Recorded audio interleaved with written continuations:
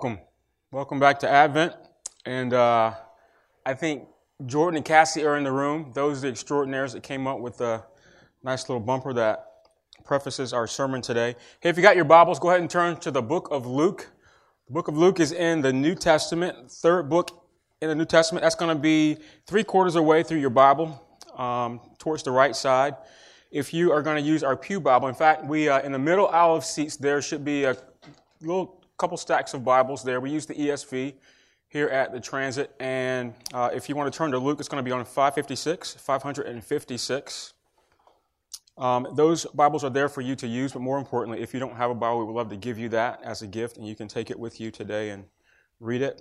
We're going to be in Luke chapter 2, verses 1 through 7, perhaps a familiar section of Scripture. Luke chapter 2, verses 1 through 7, and we're going to read aloud together. So here we go. In those days, a decree went out from Caesar Augustus that all the world should be registered.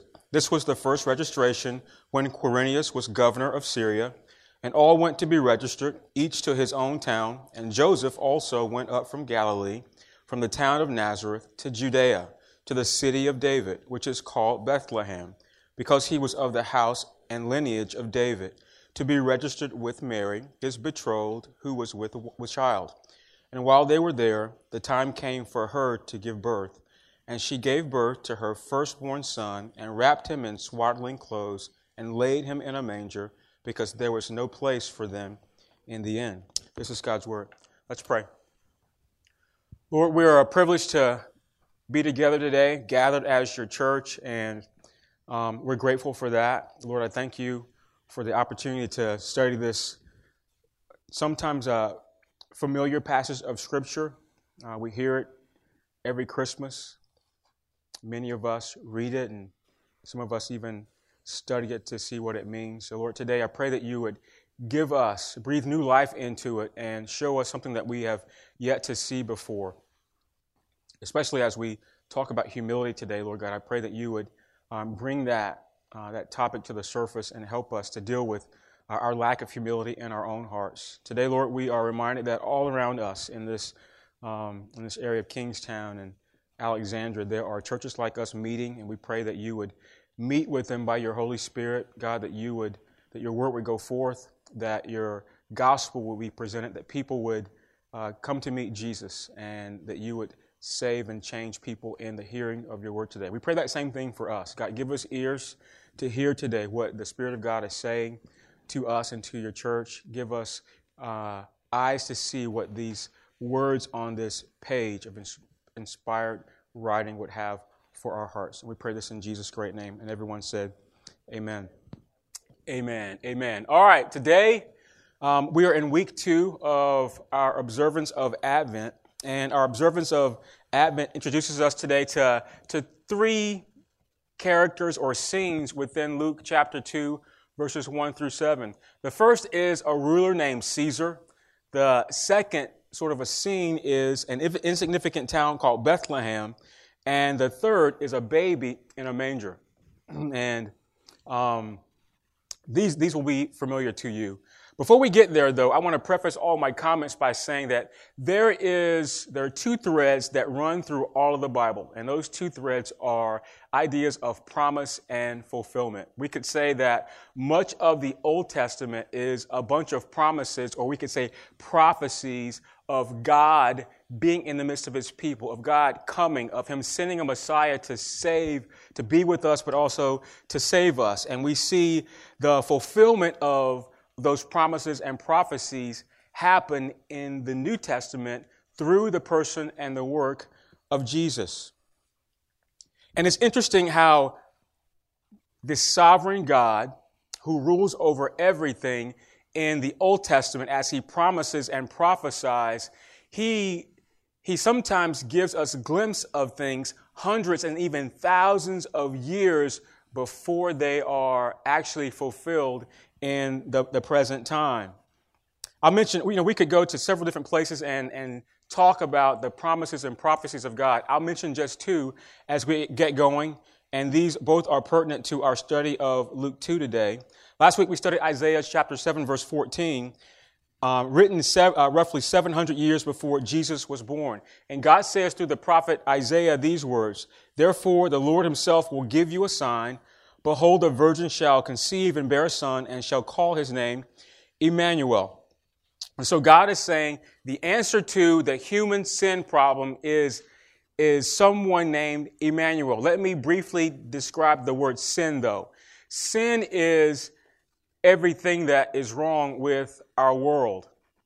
Sin is the reason for wars and rumors of wars. Sin is the reason why we have pain and sickness that's incurable. Sin is the reason why we have death in the world. Sin is not just out here, though. Sin is actually in here. It's in you. Sin is the reason why you want your way and don't want to let someone else have their way. Sin is the reason why your baby cries. It is. Sin is the reason why you had that argument with your spouse or your significant other 1 or 2 or maybe days ago or maybe this morning as you were coming to church. That's what sin is. And a simple definition, of course, would be sin is iniquity. It's our waywardness. It's those ways that we see God's standard but don't want to meet that standard. We can't in and of ourselves. And so God prophesied through Isaiah 700 years before he would send someone to take care of our sin problem, that he would do that through someone called Emmanuel. Emmanuel is a title. Okay, more than the title, it's the nature of the person that he sent. It means God with us. And of course, Emmanuel, we learned last week in Matthew, is Jesus come in the flesh. And so God is breaking into human history through Emmanuel. God, who is the creator, becomes a part of his creation. He comes to visit the planet that he created. He comes to be a part of this people that he fashioned with his own hands. Can you fathom that? How will we know who Emmanuel will be? The text tells us the answer is a virgin will give birth to a male son. And they even gave him a name. That's the first prophecy. The second prophecy is in Micah chapter 5, verse 2, written about 400 years before the birth of Jesus. And Micah says this, "But you, O Bethlehem Ephrathah, who are too little to be among the clans of Judah, from you shall come forth for me one who is to be ruler in Israel, whose origin is from of old, from ancient of days."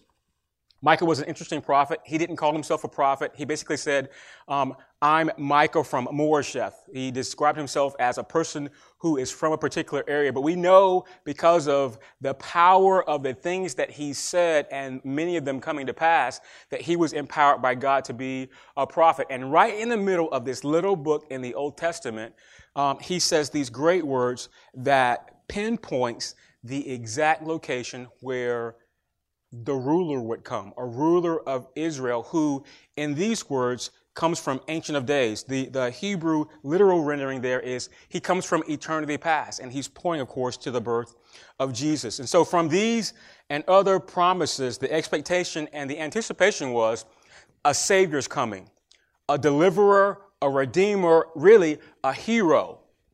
He's coming to be in our midst. He'll be God amongst us, Emmanuel. He'll be born of a virgin. It'll be a male son, and he'll be born in a little insignificant town called Bethlehem. And everyone was anticipating and waiting for this moment to happen. At least everyone in Israel was waiting. They were waiting for this miracle of God visiting them and solving all their problems. And that really is fulfilled in the birth of Jesus in this passage that we just read, Luke chapter 1, verses 1 through 7.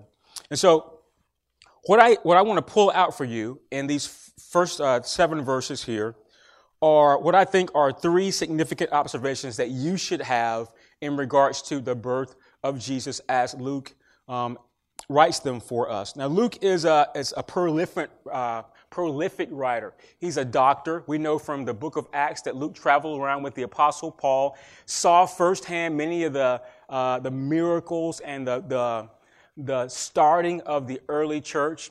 And Luke, and if we would turn the page and just read a couple words from Luke as he introduces his gospel, he says, "Inasmuch as many have undertaken to compile a narrative of the things that have been accomplished among us, just as those from the beginning who were eyewitnesses and ministers of the word have delivered them to us, it seemed good to me also, having followed all things closely for some time past, to write an orderly account for you, most excellent Theophilus." He was writing to the benefactor of the one who paid him to go and research all these things, that you may have certainty concerning the things you have been taught. Luke wanted not only Theophilus, but he wanted us, the recipients of his word years in the future, to have his eyewitness account. I mean, he went back and talked to the people who actually saw these things happen. I believe Luke actually interviewed Mary, and some of the reasons why we know what happened in this little town of Bethlehem in a stable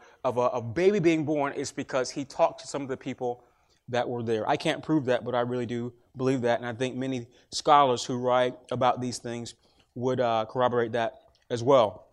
And so the first thing I want to look at is this ruler named Caesar. A ruler named Caesar. We should note the particular attention that Luke gives to the historical context of Jesus' birth. This would be akin to us writing a book that at some point becomes famous because of the things that are in it, where we are talking about things that are to come or that have happened, and those things become notorious. And we say, in the time where Barack Hussein Obama was president of the United States, and his platform that he ran during his first term was "We can change." This is akin to what Luke is writing here in this passage. As he talks about Caesar, Augustus Caesar was ruling. He had a subordinate ruler named Quirinius, who really was just executing all of his rule in this particular land called Rome. Luke tells us in verse 1 that it was during a time that the decree had gone out to all the world from Caesar Augustus. You know, Caesar was one of the most important people in these times prior to Jesus hitting the scene.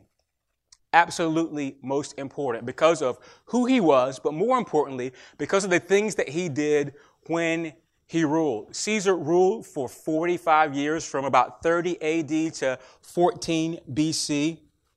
He had three names. He had a personal name, Octavius. He had a family name, Caesar. He actually was adopted into the Caesar household and then given the opportunity to rule. And his official name was Augustus, which surprisingly means son of God. Son of God. Augustus ruled.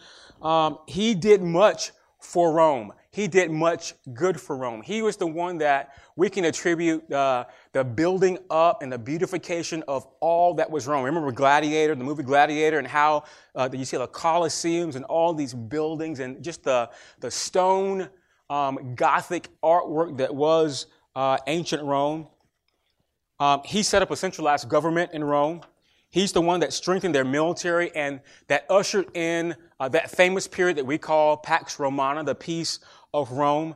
I would tell you not all that Caesar Augustus did for Rome was good, however. At some point, Caesar became so powerful, so influential that even his own Senate and the people that were his subjects started to worship him. Caesar was called not just in title Son of God, but he acted as though he were God, as he were divine amongst the people, and they treated him that way. And I would tell you, he wasn't as bad as he could have been in terms of what we think of when we think of evil and dictators. He did much good for Rome, and what he did for Rome infiltrated into all of the world, the modern world at that time.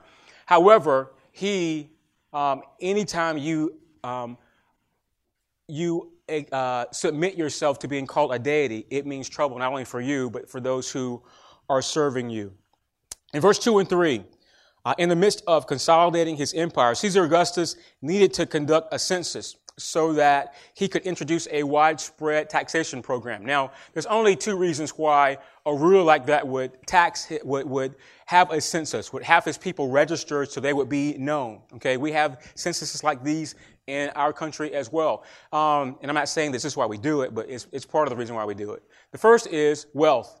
Okay? If you know how many people you can count, you know how much money you can extract from those people. The second would be power. Okay? If Caesar knows how many male citizens he has, he knows who can call up in the event he needs to go to war against those who oppose him. And this is really what he's doing. He's having his people register so he can tax them and so that he can boast about how much power he has based upon the number of citizens that he can go take to war. To make this registration easier to implement, what he does is he has people go back to their place of birth, their place of origin. And that leads us to this town called Bethlehem. So in verse 4 and 5, one of those who had to register was a carpenter from Nazareth named Joseph. Joseph is of the family line of David. He has royal blood in his veins, some 40 generations removed. David is his great, 40 times over grandfather.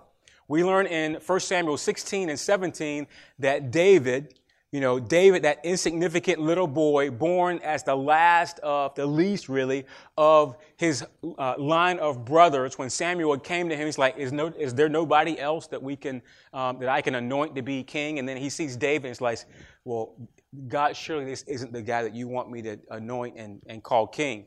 This is the town that Joseph is being called to go back to. He has to go back because that would be where his kin and his clan would originate from. And it's interesting. We don't know a lot about Joseph and his life, but Joseph was a carpenter. We learned that from the Gospels. And so think about a person in our day that that has their profession as a carpenter. They've got strong, agile, probably work well with their hands. Joseph, as a carpenter, probably has calloused hands. He's a man who is just trying to earn a decent living. He's not necessarily affluent because he's a carpenter, but he's not necessarily poor. Don't read in the text that because they birthed a baby in a stable that they're necessarily poor. There's a lot of people in Bethlehem, and everything was, it's like going to a town where the Super Bowl is going to be. All the hotels are going to be bought up, seriously. And this is the case here in Bethlehem. Joseph was a guy probably just trying to earn an honest living, and he wants to marry the girl of his dreams. That girl happen to be married, and I don't know, lo and behold, she's pregnant. She's pregnant, and it's not by him. And that would have caused a world of difficulty for their world. She's pregnant as a fulfillment of prophecy by a miracle of God from the Holy Spirit. We learn from Matthew 1. Joseph and Mary are completely antithetical to this picture that we have of Caesar Augustus. Caesar Augustus is rich and affluent and powerful. He's a ruler. He has much. There's nothing that he wants for.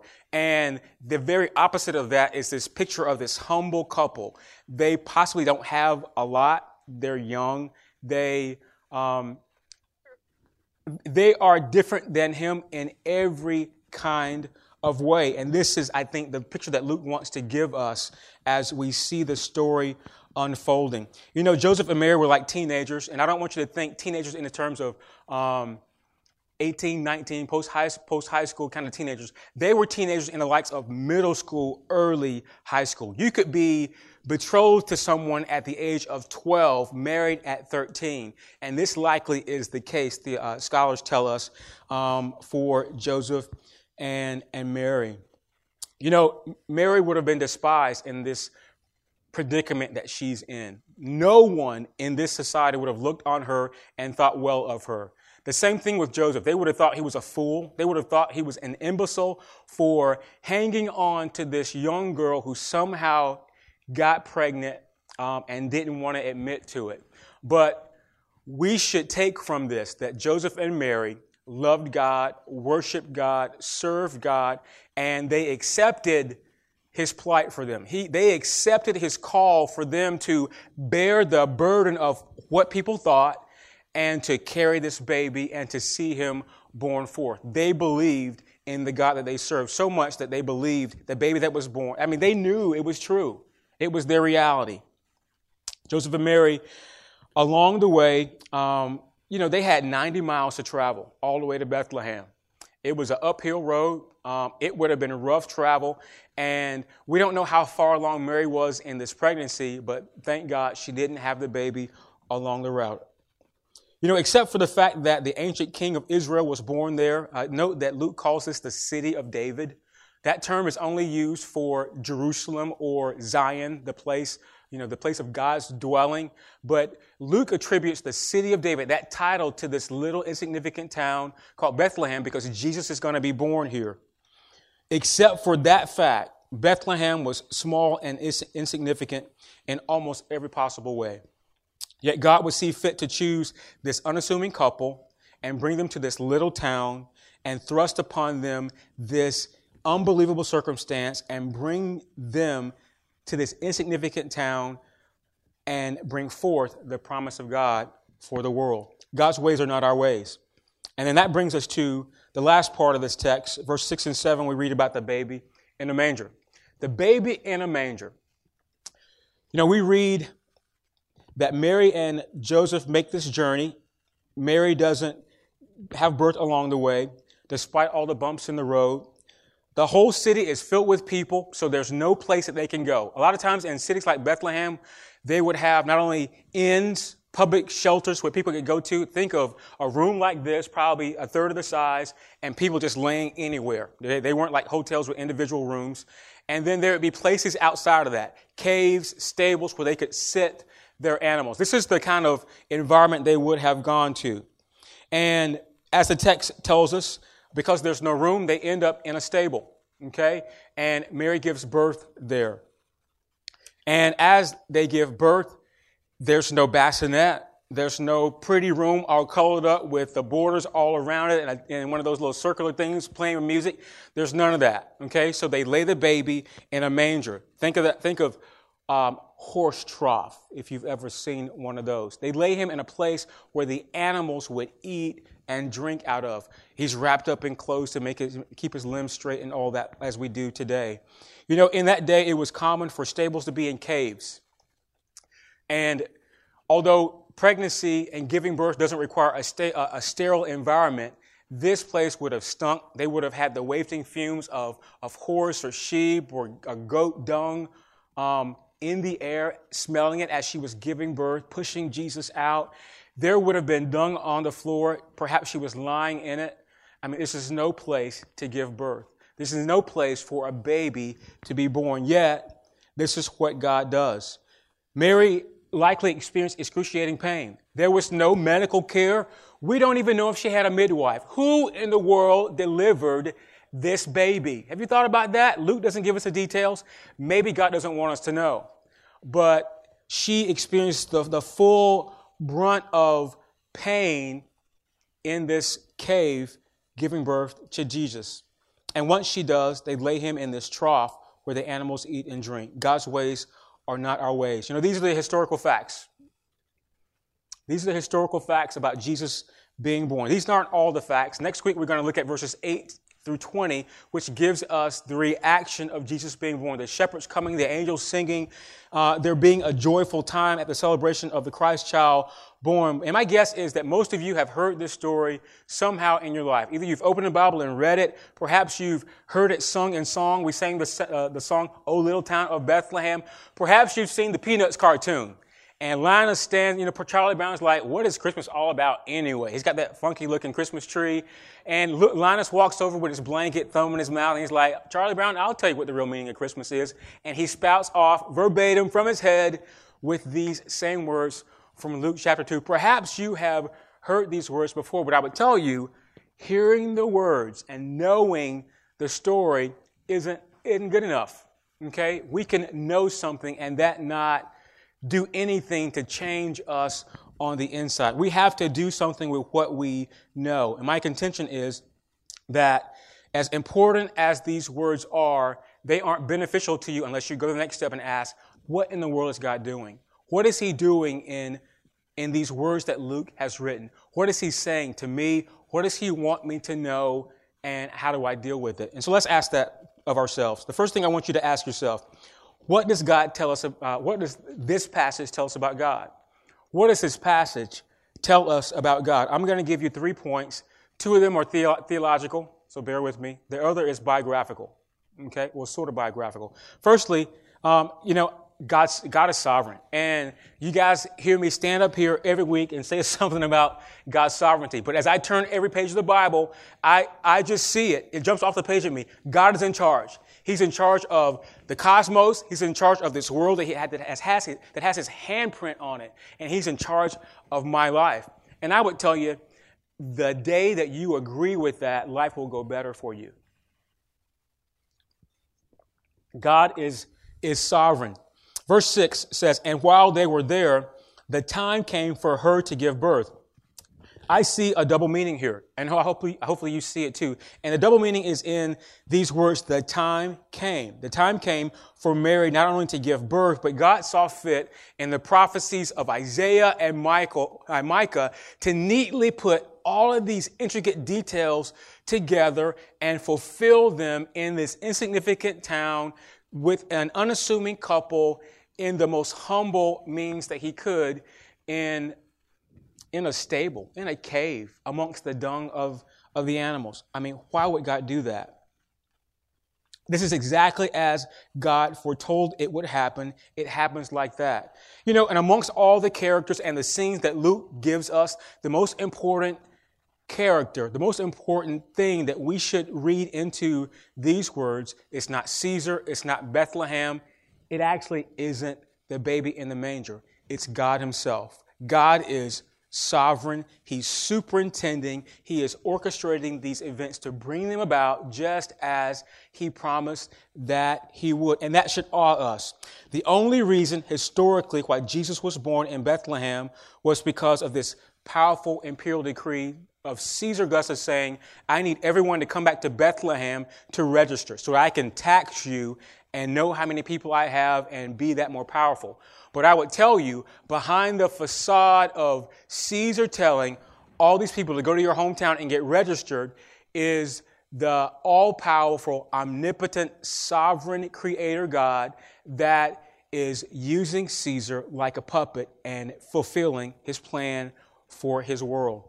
R.C. Sproul is one of my favorite theologians, authors, pastors, and he says this about this particular text. He says, Caesar Augustus, in the final analysis, was but a pawn in the hands of the Lord God omnipotent. The prophet Micah said that the Messiah would be born in Bethlehem. And when it was God's time, when God decided that now I want all that I've said through these people to come to pass, God made it happen. He made all those intricate small details come together right there as Jesus was born in a manger in Bethlehem, just as he said it would. Paul in Galatians 4, reflecting back on this same passage, Luke 2, says this, Galatians 4, verses 4 through 5. But when the fullness of time had come, God sent forth his son, born of a woman, born under the law, to redeem those who were under the law so that we might receive adoption as sons. This verse is saying a lot. I'm not going to preach Galatians 4. But among the things that Paul is reflecting on here, he's telling us that this reveals to us God's providence and his sovereignty. God's sovereignty, that he rules over everything. Nations, people, your life. Okay?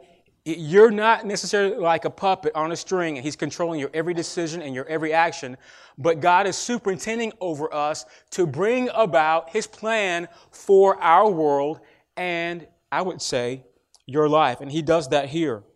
God is bringing forth his plan for his kingdoms to prove that he is God above all. And in this scenario of Luke chapter 2, he is bringing about this plan that Jesus, this baby in a manger, would be Lord of all. All right, that's the first thing. The second theological point would be the incarnation. That God incarnated himself. That's a big word, incarnation.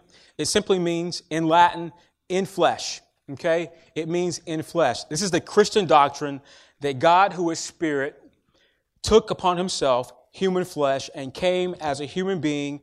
He came as the Lord Jesus Christ. This comes from John chapter 1, verse 1. John 1:1 says, in the beginning was the Word, and the Word was God, and the Word was with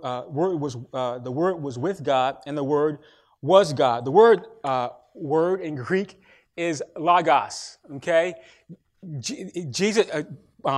John is talking about Jesus, okay? He's giving a new term to Jesus, saying that he is the reality of God amongst you. And then when we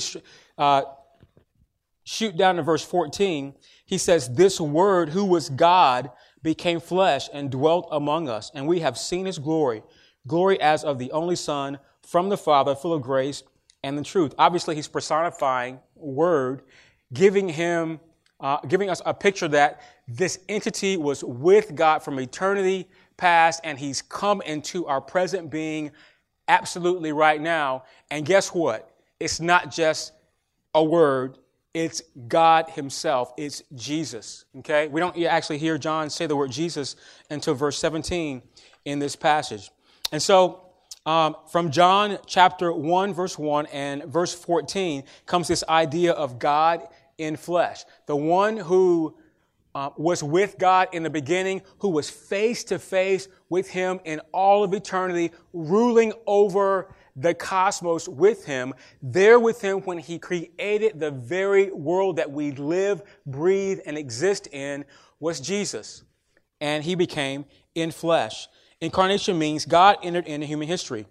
The Creator in creation, God who was spiritual, took upon himself to take on flesh, which is just a crazy idea. That's what these verses mean. The third idea, I give you two theological ideas. The third one is biographical about God. And that, the idea is God is humble. Okay, we're in the second week of Advent, and our theme here is really humility. Through Bethlehem, through the circumstances of Jesus' birth, we see a God who is humble. You know, this word doesn't appear in Luke chapter 2, verses 1 through 7. Did you see the word humility? But if you read the words, you can't help but just get that theme jumping out at you and making you do something with it.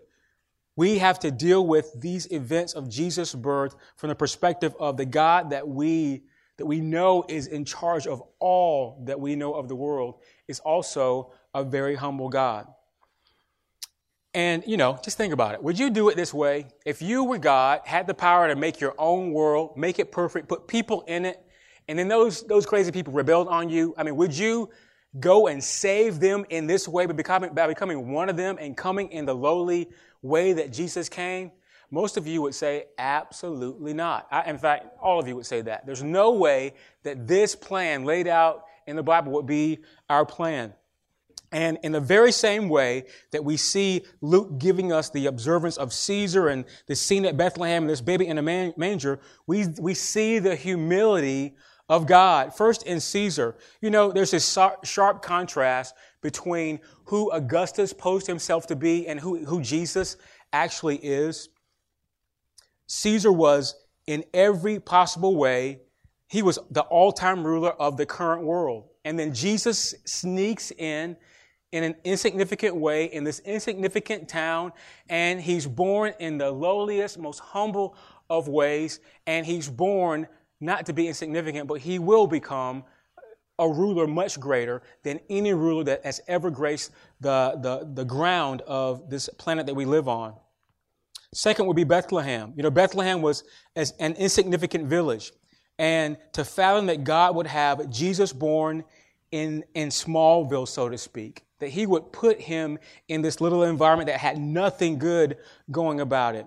But out of Bethlehem would come the most significant person that has ever existed in our history. In a sense, Bethlehem was a place of shame for Jesus' family. Jesus was going from Nazareth back to his hometown amongst his kin and his clan. And there would have been, although we don't read it in the text, there would have been people in Bethlehem that knew who Joseph was. And so he's coming back with this pregnant woman that he's betrothed to but not married to.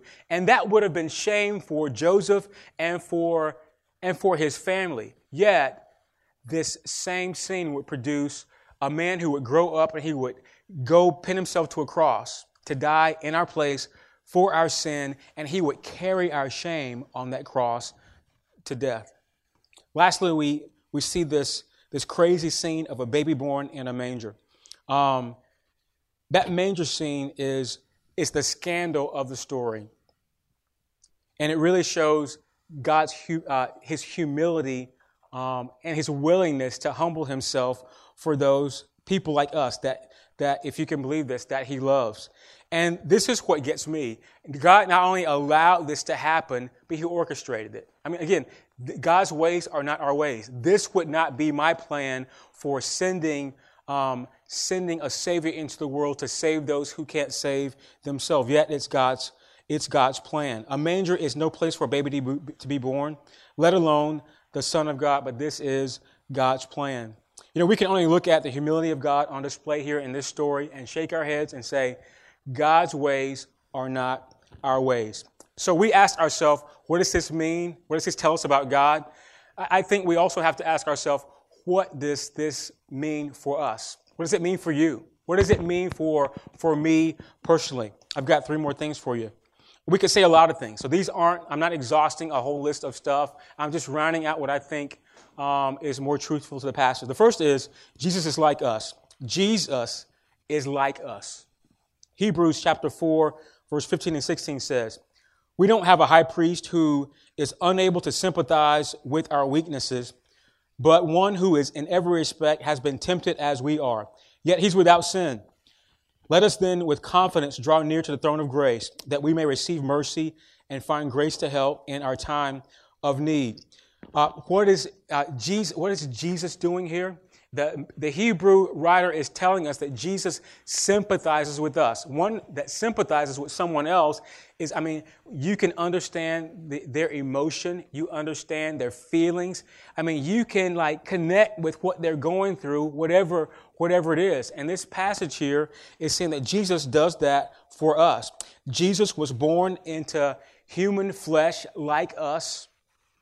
He suffered and hurt like us. He was a person, no less than you are.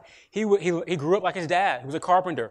There had to have been opportunities where Jesus, with whatever they used as a hammer, struck his hand and wanted to say bad words. There had to have been opportunities for that to happen. Jesus not only suffered just from the physical life of living in our bodies, but we know that he got tired. He needed water. He needed food. He got thirsty. He suffered just like us. He experienced the ups and downs of human emotions. He cried when Lazarus was born. He was emotionally joyful when he got to hug and be around kids. Jesus was tempted. He was tempted like us. So when you're hurting, when you're suffering, when life gets hard, the writer of Hebrews says you can call out to Jesus. You can count on Jesus because he sympathizes with you. He's lived life much like you in every way. He is like you. We have a God, unlike other concepts of God, who has walked in our shoes. He's walked our roads, ate our food, lived in our skin. He knows what it is to be us. It's encouraging to know that Jesus is like us. But the second thing is, thank God Jesus is not like us. We should be encouraged that Jesus is not like us. Hebrews chapter 7, verse 26 and 27 says this, we have such a high priest, holy, innocent, unstained, separated from sinners, and exalted above the heavens. Verse 27 continues, he has no need, like those high priests, to offer sacrifices daily, first for his own sins. How is Jesus different than us? He never sinned. Jesus experienced life like we did on earth, suffering, experiencing the highs and lows of emotions, all that we could experience on life as a human being, yet Jesus did not sin. Jesus, it said, lived the life that we should have lived, a perfect life. And he died the death that we deserve to die. We all deserve to receive God's wrath because we're sinful people. We want life like we want it, yet Jesus took that in himself. He was not only our high priest, he was our sacrifice, dying in our place on the cross. And if we put our faith and our trust in him, we have the encouragement that he's not like us. He's not sinful, and therefore he can satisfy God's wrath in our place for our sin. Thirdly, Jesus came to make us like him. This is my last point. Jesus came to make us like him. You know, Jesus is like us in that he was fully human. He's unlike us that he didn't sin. And Jesus came to earth as a baby born in a humble manger, identifying with us in every way that he might save us to make us exactly like him. Well, not exactly. We can't be divine. But one day we'll be like him because we'll see him, the writer says, as he is. Jesus can only begin the process of making us like him, however, when we respond, when we repent of our sin, when we ask him to forgive us. And Scripture says once we've done that, we have to choose to follow him, and Jesus responds. He sends the Holy Spirit to us. The Holy Spirit comes to live in us, and that Holy Spirit on a daily basis helps us to be more like Jesus. Of the many historical facts that Luke presents, I think one of the greatest implications in this idea of Advent and humility is Jesus reminds us that God is humble. Can you see it in these words? Can you see it in the things that we've talked about so far? God is humble. God is humble in his birth. He's humble in his life. He's humble in the suffering and the circumstances of his death on the cross. And when we look at the unusual story and shake our heads saying, God's ways are not our ways, we are reminded that we're not what? We're not humble. None of you in this room, if you compare yourself to Jesus, you are not humble. All right, go ahead and do whatever you got to do to receive that. You're not humble. We're all motivated by the curse of self. We're motivated by self-interest, which says life revolves around me. I've got a list of my favorite people in the whole wide world, and my name's at the top of it. And all of you, me included, we've got that same list, and all of our names are at the top of our own list. We are motivated by self-indulgence. That means you tell yourself this all the time. I need this, and I need that, and you do whatever you can to satisfy the appetites of your life. Whether it's buying something or eating something or sexual intimacy, we are people that are motivated by self-indulgence. We're motivated by self-sufficiency. That means we're confident. I don't need Jesus. I don't need him in a manger. I don't need him growing up on a cross. I don't need him dying and resurrecting for me. I'm confident in my own abilities. If I need something, I'm going to do it myself. That really is how we think oftentimes. We're motivated by self-importance. I'm the only one that matters. We're motivated by self-ambition. And all this leads to the chief of all motivations, self-glorification. We want to be God. We have built the throne. We've had a crown made, and we're going to sit on the throne, be God over our own lives, put that crown on, and rule over all that's you and yours. And that really is the lot of our life. The root of all these is pride. The root of all those is pride.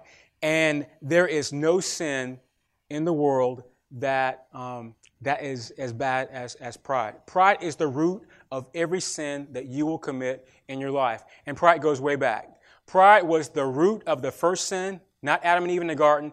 Lucifer, as Ezekiel tells us, when he's a beautiful angel, has music in his wings, and he decides that he wants to be God, and God casts him to earth. Pride is the result of Adam and Eve being deceived in the garden. Pride is the result of every sin that you commit in your life. And that pride in us reminds us that Jesus came in the most humble way to save us from that sin of all sins. We aren't humble. Jesus says, I'll close with this. How should we respond? How should we respond? And I've got 2 words for you. And those 2 words are these. We worship. We worship. Worship is more than singing. Worship is our adoration. It's our thankfulness. It's our prayer. It's living a life, as Romans 12 tells us, that is an offer of worship unto God in everything that we do. We have the opportunity to read these words and to theologically know that God is superintending over everything that he promised and that he fulfilled. And then we learn that Jesus is the fulfillment of all this. And then we ask ourselves, what does this mean for me? It means that God is humble. And in order for me to be humble like him, I've got to submit myself to him. And then once you do, you get to worship. You get to worship. And our God is worthy of worship. Worship means that we can be excited about this humble God who came as a baby, but ultimately wants to rule our world and rule your heart. Let's pray.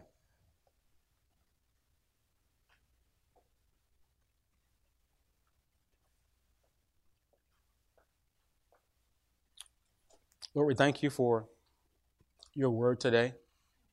We thank you for this story of the fulfillment of all that you prophesied and the intricate way that you put together the coming together of history, of rulers deciding to do things in their power, yet that fulfilling the very things that you foretold. And that brings about the plan of you saving your world. We thank you for Jesus. We thank you for the humble way that he comes. Lord, we see Jesus and we see his humility, and we're reminded that we're not humble. We're prideful people. We pray that you would help us. God, we repent. Forgive us of our sin of pride. And Lord, help us to be a tenth of the humility that you expressed when you were on the earth. Lord, for those who are here in this room who know the Christmas story, they're very familiar with it, have read it, maybe even memorized it. They know the words, but they don't know the God behind the words. I pray, God, that you would break through. As you broke through as Emmanuel from eternity into the history of our world, God, would you break through the hearts that are in this room and make yourself known, not just in word, but by your Spirit. God, help us to know who you are. Lord, for those who've read words about Jesus, even can identify with his humility, but don't personally know Jesus in the saving of their prideful souls, God, I pray that you would break through our hearts, Lord, that you'd save us by your grace, that you'd extend your gift of repentance and forgiveness, and that you would save us. Lord, it'll take a lifetime for us to be as humble as you, but we pray that you would continue working on us, and we get to rejoice. We get to worship. One day we're going to be like you because we're going to see you as you are. We're going to be face to face with Jesus. And we worship you now. We pray this in Jesus' name.